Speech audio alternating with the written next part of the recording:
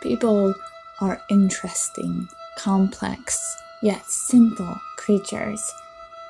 And in describing people, we peel back a person's mask, overlook the judgments that they may have against them, and get a glimpse into why they are the way they are. Some might call it a character sketch, but here it's just describing a person. This is a work of fiction, or is it?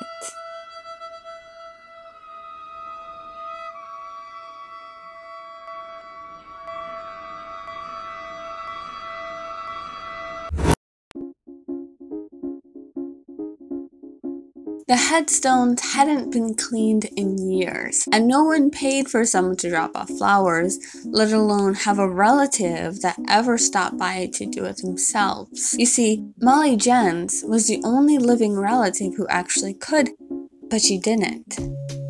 Her mom had died when she was born due to complications, so her father raised her.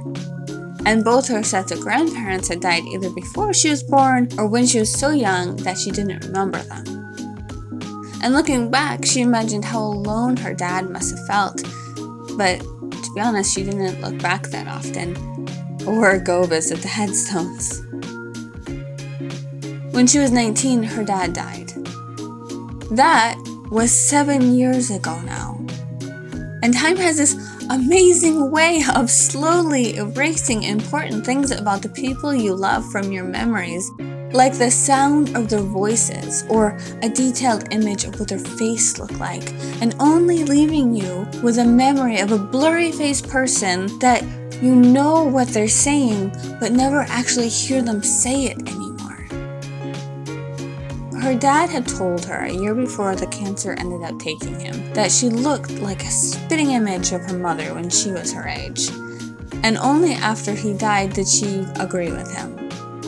She looked nothing like him, and each birthday she would stand in front of a mirror holding up a photograph of her parents when they were young and examined herself to the photograph. She didn't know why she did it, but she did. She had her mother's red hair that was undecided whether it was curly or straight, always awkwardly wavy, her pale, overly freckled skin, light green eyes. Her mother was taller than her dad in the photo, about a half a foot, and her dad had been tall himself, and Molly had resigned herself to dating someone always shorter than her. So yeah, she looked like her mother, but felt like she had her father in her. She had cried the entire month after her dad died, until her tears burned her eyes and skin. Then she stopped, feeling as though she had completely run out of tears. Do bodies have a well of tears? Can it run dry? She returned to the university then, and that's when she started to see the shadows. It was as if someone was standing just beyond the sight in the corner of your eye, waiting. She turned to look, but nothing would be there. At first, she thought it was from being stressed by school or exhaustion. She told her roommate, who agreed with Molly's theory. She mentioned it to her best friend Heidi, who immediately brought some sage and white candles over to ward off any spirits. But the shadows stayed with her even after graduation. Her optometrist said there was nothing wrong with her eyes. Perfectly healthy eyeballs. Molly got a job at a marketing firm, got a goldfish, and a car. Yeah, in that order. She got the goldfish before the car because, priorities. She named it Stan, by the way. One day, Heidi, now an Instagram model and lifestyle blogger, dragged Molly to the family plot in the St. Joseph Cemetery, saying she had to face the graves, clean them, make peace. Then, and only then, would the shadows go away. Molly had argued this because it was ridiculous, but finally caved because of her guilt about not visiting the headstones and agreed to go. Heidi cried as Molly brushed away the dirt and leaves, laying a store-bought bouquet of roses beside the stones that marked her parents.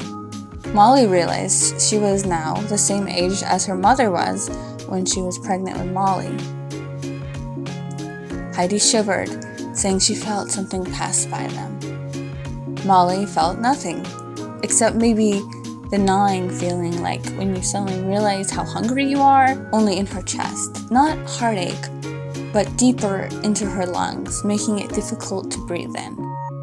But she felt that often, almost every day.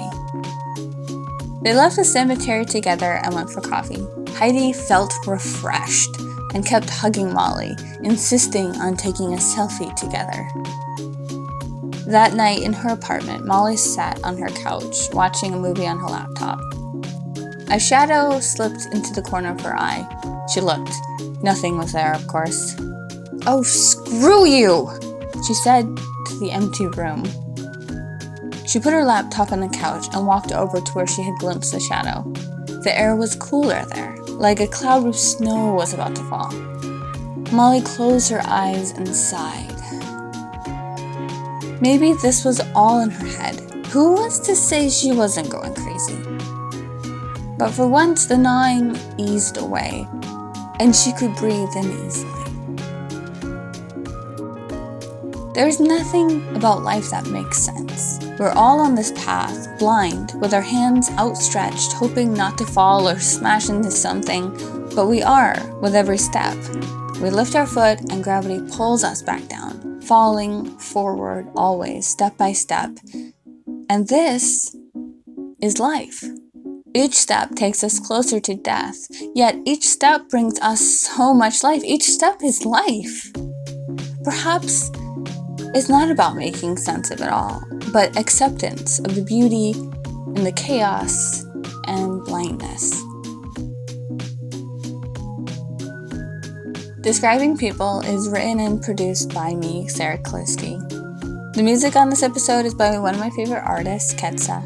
You can check out more of his music on his website, ketsamusic.com. I'll put more information and a link to his site in the description of this episode. The music in the intro is from the song Metro's Breathing by the artist Costa T. Find out more about him and his work in the description as well. If you've enjoyed this episode of Molly Gems, please make sure to subscribe for more, and you can always review it or rate it wherever you're listening. This show is hosted on Anchor, and if you're listening on Anchor, be sure to favorite this podcast. And thank you for being part of my Anchor community. You can also stalk the show on Facebook, Twitter, and Instagram under the username DescribingPPL. Again, I'm Sarah, and thank you for listening to Describing People. Stay kind, wise, and beautiful. Cheers.